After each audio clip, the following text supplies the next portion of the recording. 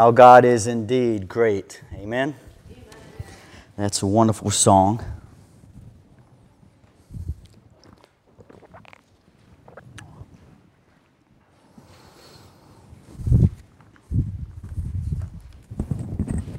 Well, as I so often do, I want to start off with a question for everyone this morning. The question is this: what are you thirsting for? What are you thirsting for? Christian or non-Christian, every single solitary human being seeks for something with their lives.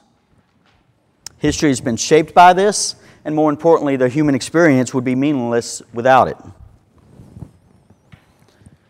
So let me ask you again, what are you thirsting for? You're all thirsting for something. You all brought those thirsts in here this morning with you. It's something that you can't shake. What are you thirsting for? This thirsting might be something healthy, but it could be something unhealthy as well. So, for instance, some of you may thirst for prestige in business or networks. Maybe for others of you here this morning, you thirst for success. You're driven in everything you do by some inner drive to prove that you're the best at whatever it is you set yourself to do. Maybe for others of you, what you thirst for is wealth and riches and the stability that brings. Still others of you here this morning, perhaps you thirst for close personal relationships. Finally, a close personal relationship that won't let you down like the others in the past have.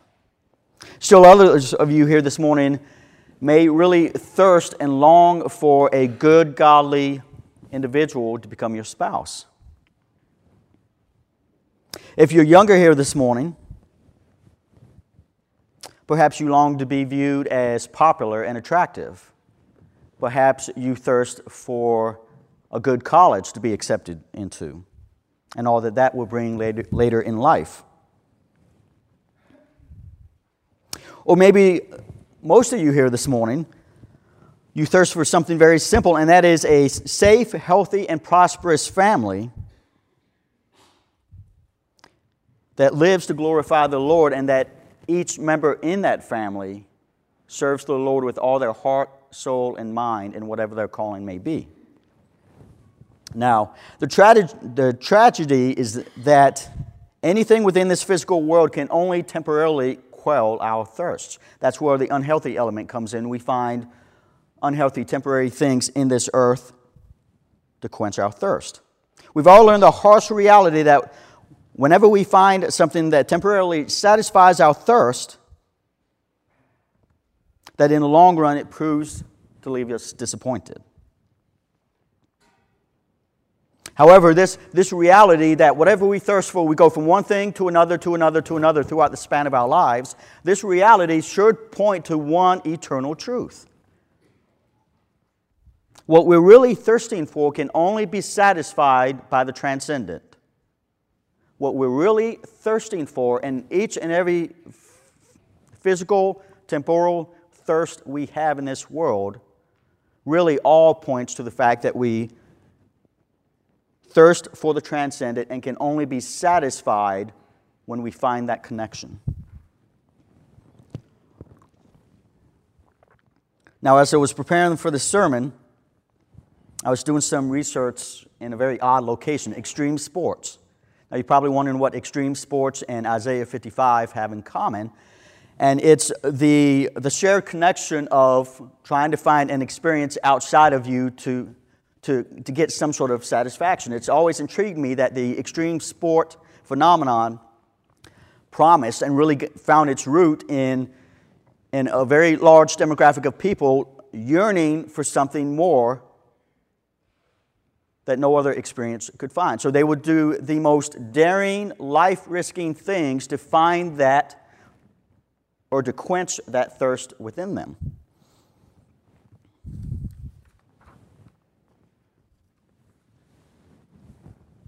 As I was preparing for this sermon, I was actually reading someone's PhD dissertation entitled "Extreme Dude, a Phenomenological Perspective on the Extreme Sport Experience." And the author of that said pretty much the same thing. And by the way, he defines and perhaps a little humorous, he defines an extreme sport as anything where the slightest miscalculation would result most likely in death rather than injury. So you see the degree to which people would subject themselves to for the sake of quenching this inner thirst that they have. And in it, this individual said this: the potential of various extraordinary human experiences, many of which parallel those found in activities such as meditation, was an important part of the extreme sport experience. Again, this inner thirst for something more is part and parcel of the human experience. You can't shake it. You can't get rid of it. So what are you thirsting for today? Each and every one of you have brought those thirsts in here this morning. Again, healthy, unhealthy, whatever they may be, you have them with you. And I want to invite you all to follow along in this sermon because I think you'll find the answer to what you're looking for. Turn with me now to the Old Testament book of Isaiah, Isaiah chapter 55. I'll give you just a moment to turn there. Again, Isaiah chapter 55. We'll be reading all 13 verses this morning.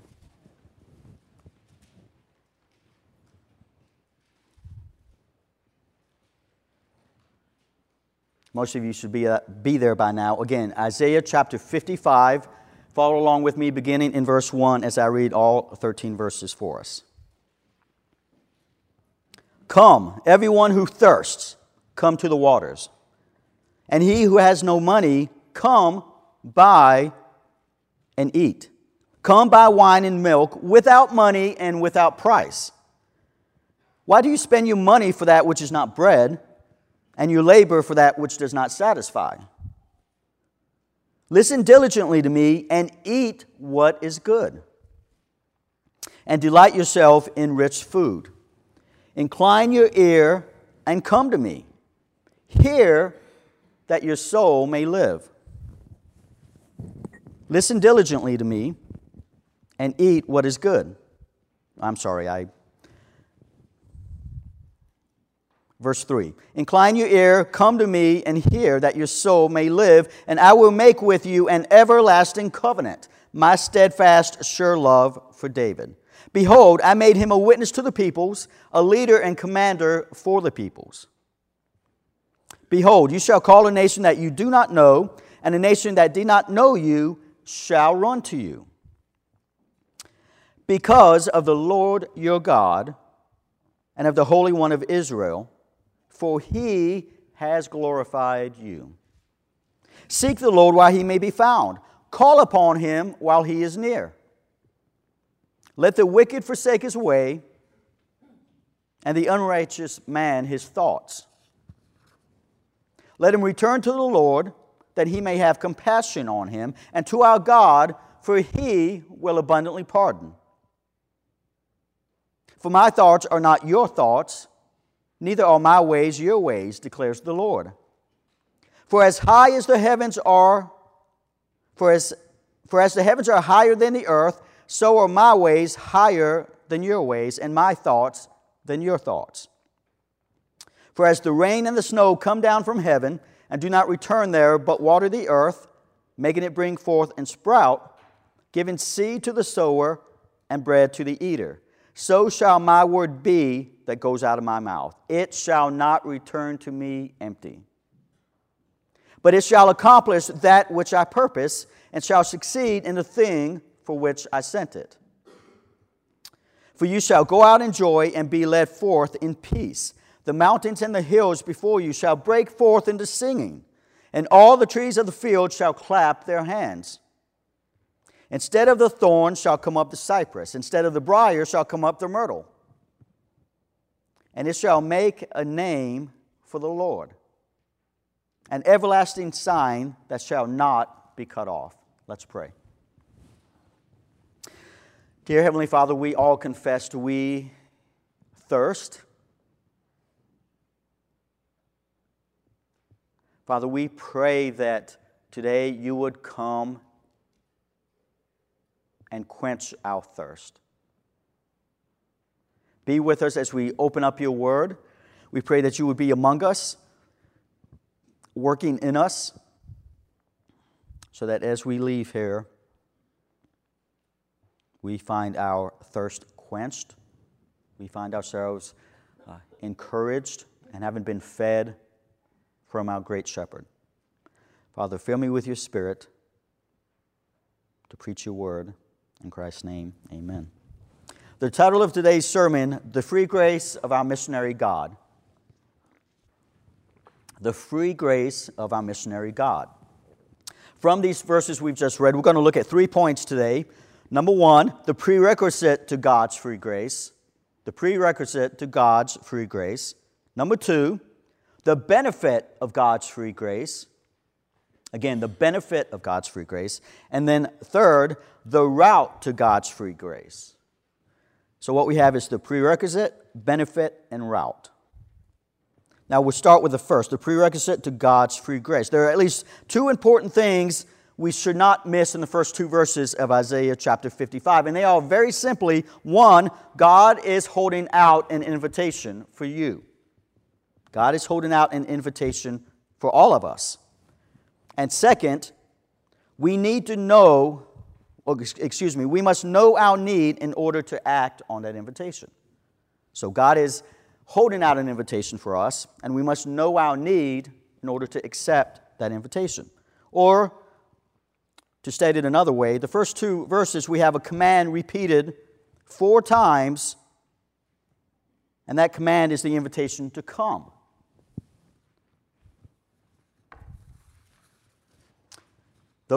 That fourfold command is then followed by a question designed to get us to better understand our need to accept what's being offered. Let's look at the first of these, the invitation. 4 times in the first verse alone, we're invited to come. It should encourage each and every one of us that we have an inviting God. God is inviting us to come to Him. He makes Himself known in His creation. We see that preeminently beginning all the way back in Genesis chapter 1, where God, in and of His own initiative, makes Himself known to His creation. He seeks out for Himself a people to call His own, or to say it another way, God is a missionary God. God is a missionary God. He wants to share His glory with a special people that He's calling to Himself through the act of missions and evangelism that we take part in. What great news that is for us, the lost and sin-sick in this world, who go from one location to another location to another location to constantly attempt to quench that thirst, only to be left empty. God is holding out something much greater for us in this invitation. God is gracious and merciful, and He's reached out to us while we were His enemies and unable to respond. He reaches out to His enemy and holds out this invitation to come and receive real life. As the psalmist put it in Psalm 101, He's rescued us from the pit and has crowned us with loving kindness. Again, Psalm 101, He has rescued us from the pit and crowned us with loving kindness. Without God first seeking after us, without God inviting us, we would never be able to come to Him. We would be lost in an endless pattern of going to these temporal sources to quench our thirst, one after the other, after the other, after the other, never finding any true satisfaction if it were not for the truth that God is an inviting God, a missionary God who seeks after us and who desires to bring together a special people to reveal Himself to. So God is gracious and compassionate and seeking after those that are lost, that are lost in this world. And it's that principle, that character of God that is gracious and compassionate that's really at the heart of the Christian religion, and it's that sets it apart from any other system of faith that's works-based. What we have here is God, a missionary God, who seeks for Himself a people. We can bring nothing to this transaction. He holds out the invitation. we can accept that invitation, but we bring nothing other to it than that. He sets the initiative. It's only because He is the seeking God that we hope, or that we can hope to have any fellowship in Him whatsoever. We have nothing to present to God as our own righteousness. Now, the second subpoint from the text, we have to know our need. We have to know our need in order to act upon this invitation. If you don't know that you're thirsting, then you're not going to seek something to quench that thirst, are you? In other words, those who are invited must realize that they are thirsting for something greater than themselves, and that in accepting that invitation, there's nothing, again, that you can bring to it. He holds out this invitation to have your thirst quenched and to receive real life. If you're here today, more than anything else, you need to have someone to love you enough to explain the harsh reality that whatever these empty cisterns are that we go to in this life, whatever these sources of fulfillment that we seek, ultimately they're going to do us no good. We already know this by experience. Whether it's the empty cistern of prosperity or happiness or whatever it might be, you're settling for something that in the end will still leave you thirsting.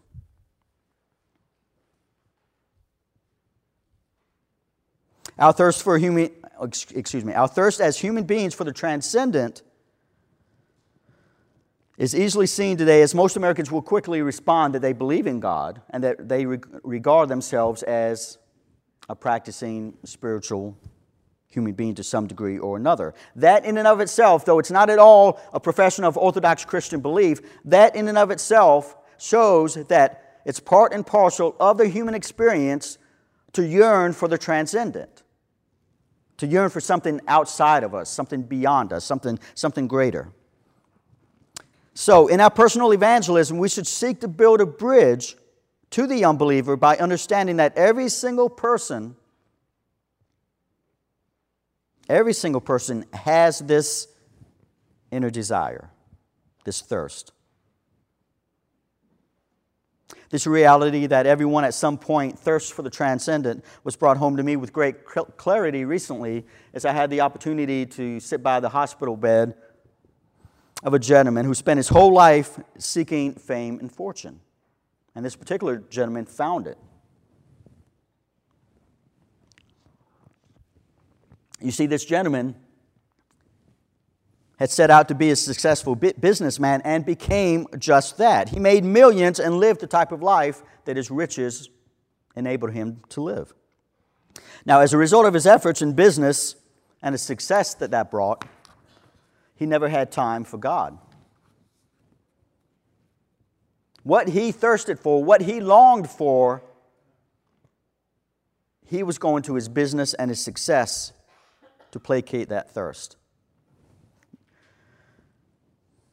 So this gentleman, again, never had time for God. He was very pluralistic in his thinking. Everybody's okay, you're okay, I'm okay. We all find our own paths to God. We don't really need to address it. God's a kindly grandfather. We'll be just fine when we get there.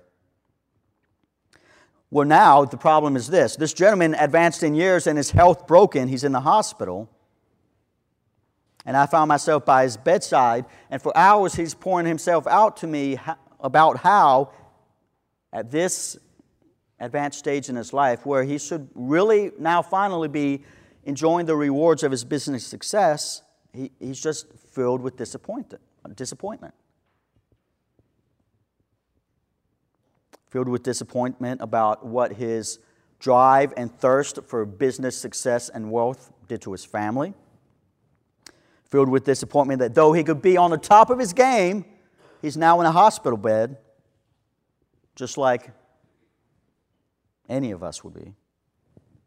So we spoke for hours about God and what God requires of him and how God was using his health to teach him that while he may have found many things to satisfy his longings along the way, the mistake he was making was this was a place that only God can fill.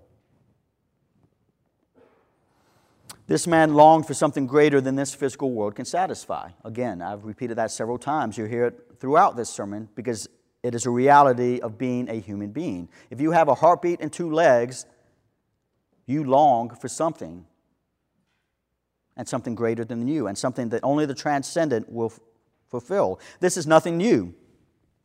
The great early church bishop, St. Augustine, to whom we owe much to. St. Augustine, his life spanned the 4th and 5th centuries, originally from North Africa, was a great early proponent of the Christian faith and saved the Christian faith in its early days from many heresies. He fought the good fight.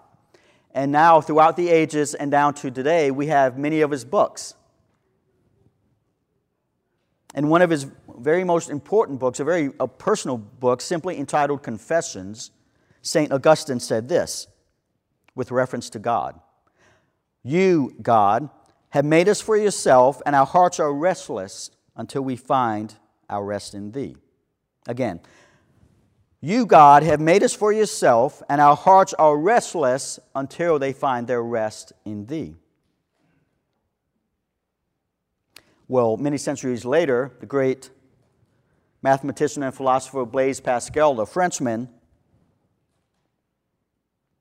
said something very similar when he said this: there's a God-shaped vacuum in the heart of every man which cannot be filled by any created thing, but God alone, the Creator made known through Jesus. Again, Blaise Pascal. There is a God-shaped vacuum in the heart of every man which cannot be filled by any created thing, but only by God, the Creator, made known through Jesus Christ. And these two men and this gentleman in the hospital, they're not the first to recognize this or to give testimony to this. Listen to the way King Solomon said this in Ecclesiastes chapter 3, verse 18. God has set eternity in man's heart. God has set eternity in man's heart. Now, if you're here today, you must acknowledge first that your inner thirst ultimately points to something greater than you, something outside of you, and you're not going to find the fulfillment for that thirst in anything in this world. In other words, it's placed there by God. That inner longing is that God-shaped vacuum in your heart crying out for something greater. And you need to come and you need to receive this free invitation being held out for you for real life. And the good news is this: you don't need to bring anything to this. It is a free gift, a free invitation. Just as if you were in a desert trying to find an oasis. You're on the edge of your life. You finally find that oasis of life to get a drink of water. You barely make it there. You are utterly dependent on that person to hold out that cup, or if it's a well, to hold out that cup and to pour you a drink of water. Without that person to hold out that water, you're dead. That's what God is doing for us through Christ in Isaiah chapter 55.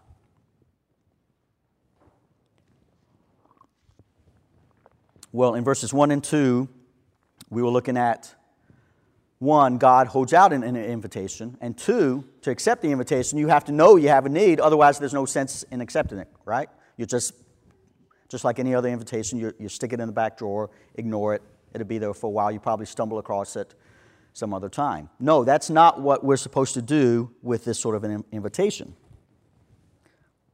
That was point number 1. Point number 2, the benefit of God's free grace. Again, the benefit of God's free grace.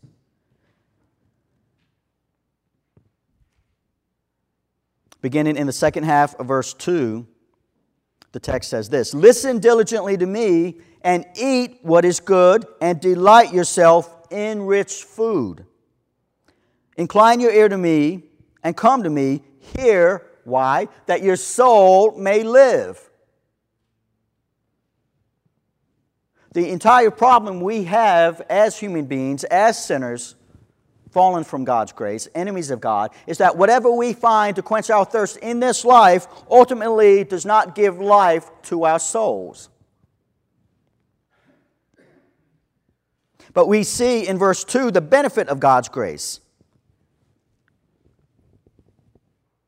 We're to eat what is good, and we're to delight ourselves in rich food. So, and I'm looking at the second part of verse 2 to verse 5. In other words, the second part of verse 2 to verse 5 is the result of the person in verses 1 and 2. In other words, there's an invitation held out to you.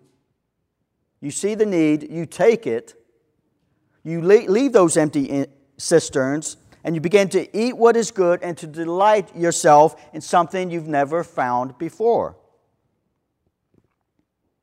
So, to put this another way, verses 2, the second half of verse 2 is where I'm at, to verse 5, extend this thought in verses 1 and 2 a little bit further, okay?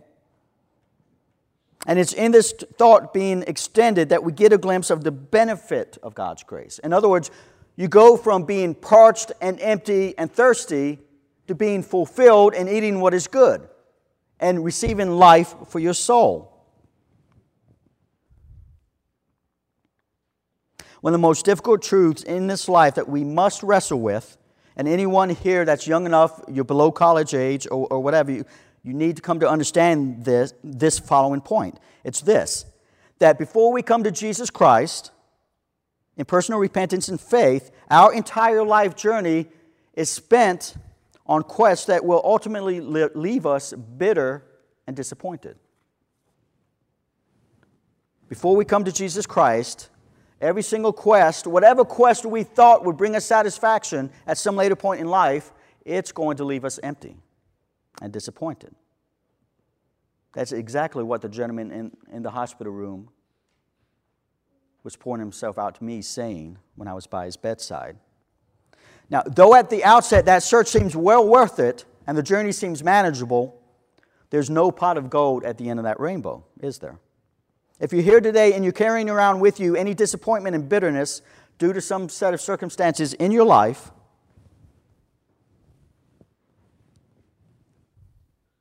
then this invitation is for you.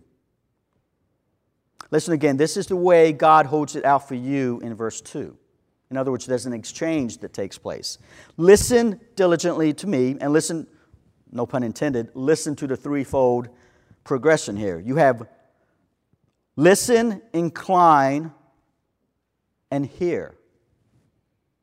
Listen diligently to me and eat what is good, and delight yourself in rich food. Incline your ear and come to me. Hear that your soul may live, and I will make an everlasting covenant, my steadfast, sure love for David. So God, the creator of the heavens and the earth, the God who initiates a relationship with us, covenants together to do you good. Makes a covenant with you.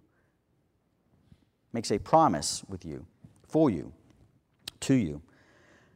So what we have promised is that this hungering and thirsting and the way we spend our energies on these things, they have no real benefit. But if we turn and listen to God, He will satisfy our need.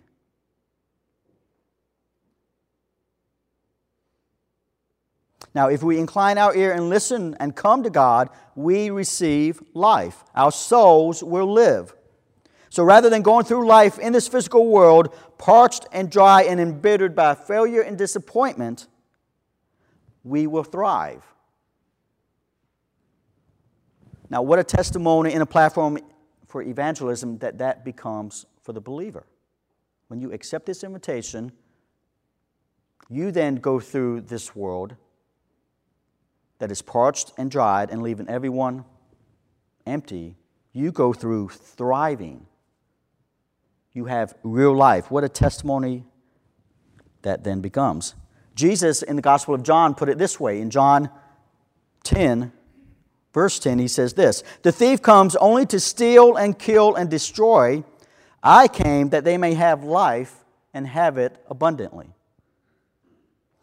So what's being promised here in Isaiah 55 is the type of life that we were each meant originally to experience in God's creation. It's held out for us again because of Jesus Christ.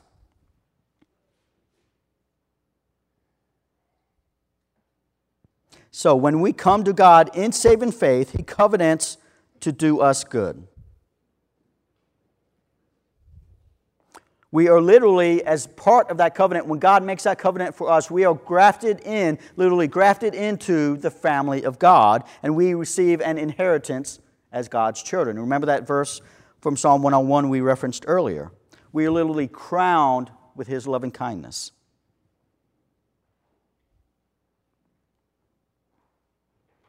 Now, the task of missions and evangelism then become a direct overflow of the character of God.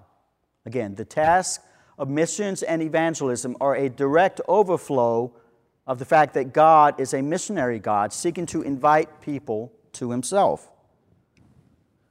God is gracious and merciful. He makes Himself known to His creation. So, the task of missions and evangelism then for the believer becomes redeemed sinners who have tasted and seen that the Lord is good, redeemed sinners going out on mission with God, taking this good news of an invitation, taking this good news out, that God will quench your thirst, that God will give real life. We take this good news out to other lost sinners and invite them into the family of God. John Piper, in his little book on missions called Let the Nations Be Glad, says of missions and evangelism that missions and evangelism exist because worship does not. Mission and evangelism exists because worship of God does not. And the reason why the worship of God does not exist, and at this point this is me, not John Piper, the reason why the worship of God does not exist in this world is because of the problem of Isaiah chapter 55. We find other things to quench our thirst. We're lost in our sins, and we will never come to God on our own. We'll always look to this world for the answer.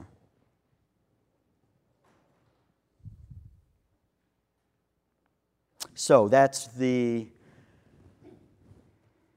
prerequisite to the free grace of God, the benefit of the free grace of God. Now, third, the route to free grace. The route to God's free grace. The route to God's free grace. In other words, how do you come? How do you receive this free grace? In chapters 6 to the end of the chapters, verses 6 to 13. And let's read it again. Seek the Lord while He may be found. Call upon Him while He is near. Let the wicked forsake his way and the unrighteous man his thoughts. Let him return to the Lord that He may have compassion on him. And to our God, for He will abundantly pardon. My thoughts are not your thoughts, neither are your ways my ways, declares the Lord. For as high as the heavens are than the earth, so are my ways higher than your ways, and my thoughts than your thoughts. For as the rain and the snow come down from heaven, and do not return there, but water the earth, making it bring forth and sprout, giving seed to the sower and bread to the eater, so shall my word be that goes out from my mouth. It shall not return to me empty. It shall accomplish what I purpose, and shall succeed in the thing for which I sent it. For you shall go out in joy and be led forth in peace. The mountains and the hills before you shall break forth into singing, and all the trees of the field shall clap their hands. Instead of the thorn shall come up the cypress. Instead of the briar shall come up the myrtle. And it shall make a name for the Lord, an everlasting sign that shall not be cut off. So these remaining verses, particularly in verse 6, what we have is the command to now seek, to call upon Him. So it's through this seeking and calling out to the Lord that one receives this invitation. This free grace that's being offered. Salvation for all people throughout all times is the same way. It's seeking the Lord. It's calling out to Him. It's repentance and faith. Verse 7 functioned to help us unpack verse 6 a little bit more. In other words, verse 7 describes what the seeking and the calling upon Him in verse 6 is supposed to look like. And again, what we have here is repentance and faith. To receive this invitation of new life, it comes through repentance and faith. Without repentance and faith, no one comes to God. And notice that there's a condition placed here, by the way, in verse 6, the two commands in verse 6 that would seek and call, there's a condition placed on each one of those. While He may be found and while He is near. This invitation is not held out to us always. We cannot take this invitation lightly. Again, we can't tuck it away in a drawer and forget about it for a time and stumble across it later and think that invitation is still going to be there for us. God initiates how we come to Him. And He says this, seek the Lord while He may be found, call upon Him while He is near. This invitation is not open-ended. The Apostle Paul in the New Testament puts it similarly when he says this in 2 Corinthians chapter 6, verses 1 and 2. I'll read it for you. And by the way, in 2 Corinthians 6, 1 and 2, the Apostle Paul is actually quoting from the book of Isaiah and then expands on it when he says this, working together with Him, the Him is Christ, working together with Him, then we appeal to you not to receive the grace of God in vain.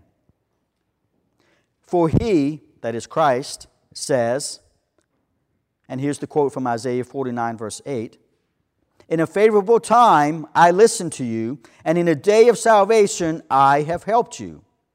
So that's the quote from Isaiah 49 that Paul uses in 2 Corinthians 6. Paul then expands on that and says this, and interprets it this way. Behold, now is a favorable time, now is the day of salvation.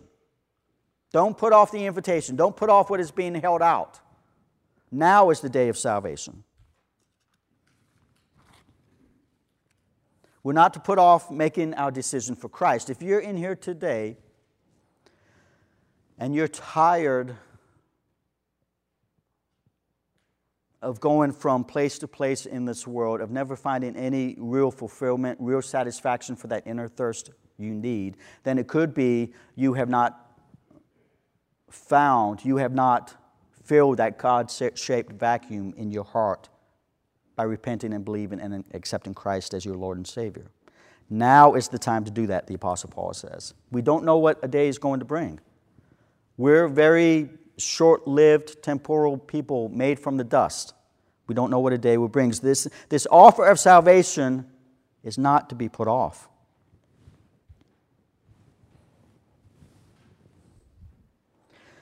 By the way, notice what the end result is of the one who seeks God and calls upon God. If you're here today and you're hungering, you're thirsting, you can barely carry on, look at what the end result is. If you seek God, if you call upon Him, verse 7 then says that you will receive His compassion and He will pardon you. This is our God. He is a compassionate God. He is a merciful God. Calling out to sinners, inviting sinners to come to Him, receive His pardon. Now that pardon obviously implies one tough truth we're going to have to understand to accept that compassion. We do need to be pardoned from something. Receiving a pardon means you need to be pardoned from something. And that's your entanglement to sin. It is the sinful nature. It is the death because of the first Adam that we have inherited because of sin. We do, in fact, come into this world as enemies of God and need to be pardoned from that in Christ. Now, just because God holds out this pardoning compassion to the sinner doesn't mean that He does so quickly or cheaply. It's because of the work of Christ that this invitation can be held out. Just because something is free doesn't mean that it has no price, that it's cheap. There is a prerequisite to be met. Now, fortunately, in the gospel, the prerequisite has been met by Christ. Dietrich Bonhoeffer, a German Christian who lived actually in Germany during the reign of the Nazis, was a very influential Christian under the Nazi regime. And just very interestingly, he was a German Christian jailed for being a leader of the confessing church, as it was known in Germany. And very interestingly, he was put to death in his concentration camp the day before that very camp was liberated by the Allied forces. Dietrich Bonhoeffer, a very influential Christian, wrote a very good book that I'd recommend to all of you called The Cost of Discipleship. And in it, speaking about costly grace, Bonhoeffer says this. This is an excellent quote. I'm just going to read it straight from Bonhoeffer. Costly grace is the gospel which must be sought again and again, the gift which must be asked for, the door at which a man must knock. Such grace is costly because it calls us to follow. And it is grace because it calls us to follow Jesus Christ. It is costly because it costs a man his life. And it is grace because it gives a man the only true life. It is costly because it condemns sin, and grace because it justifies the sinner. Above all, it is costly because it cost God the life of His Son. You were bought with a price, the Scripture says. And what has cost God much cannot be cheap for us. Above all, it is grace because God did not reckon His Son too dear a price to pay for my life and your life.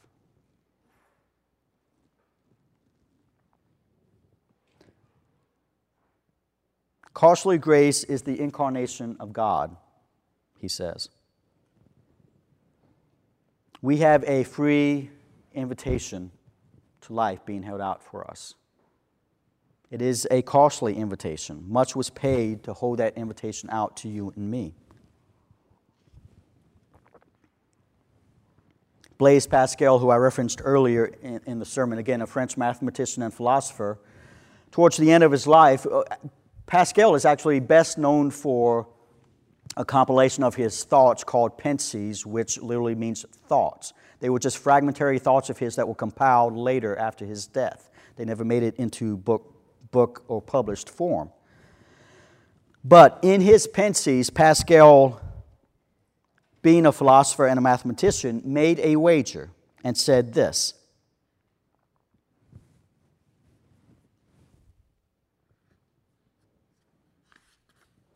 a person reaps infinite gain in wagering life on God should he exist, but experiences no loss if he doesn't. Again, a person reaps infinite gain in wagering life on God should he exist, but experiences no loss if he doesn't. On the other hand, a person suffers infinite loss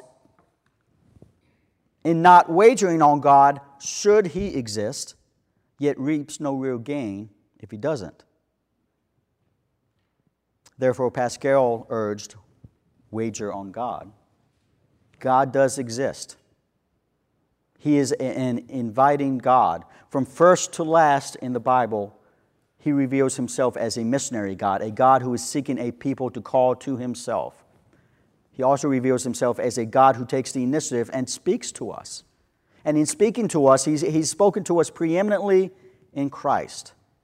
And because of Christ, we can come to Him and have our thirst quenched. Let's pray.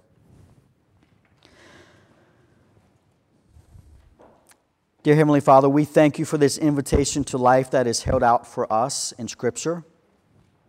We thank You that through the inspired prophet Isaiah, You have this text for us, and that we can find true refreshment as we come to saving faith in Christ. And once we are believers, we can come and be refreshed daily and repeatedly in Your presence. Father, I pray for those here today who may not know You, who may still be going to broken cistern after broken cistern in this life.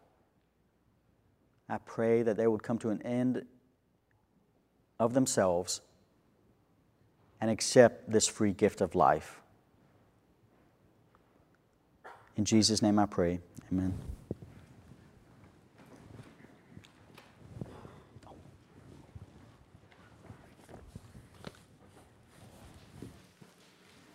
Closing hymn this morning is hymn number 385, I Am Thine, O Lord.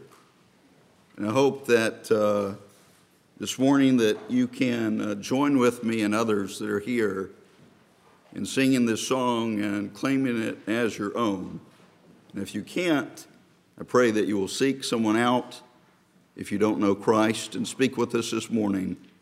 And we'll be glad to speak to you about how you can have a personal relationship with the living Christ. You stand with me and sing with us this today. 385, I Am Thine, O Lord.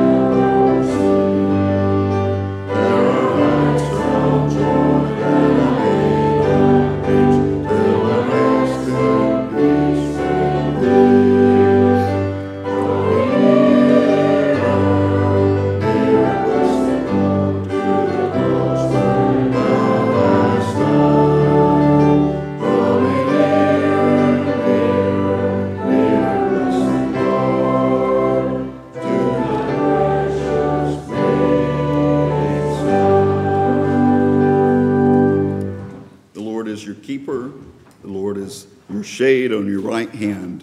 The sun shall not strike you by day, or the moon by night. The Lord will keep you from all evil. He will keep your life. The Lord will keep your going out and your coming in from this time forth and forevermore. Amen.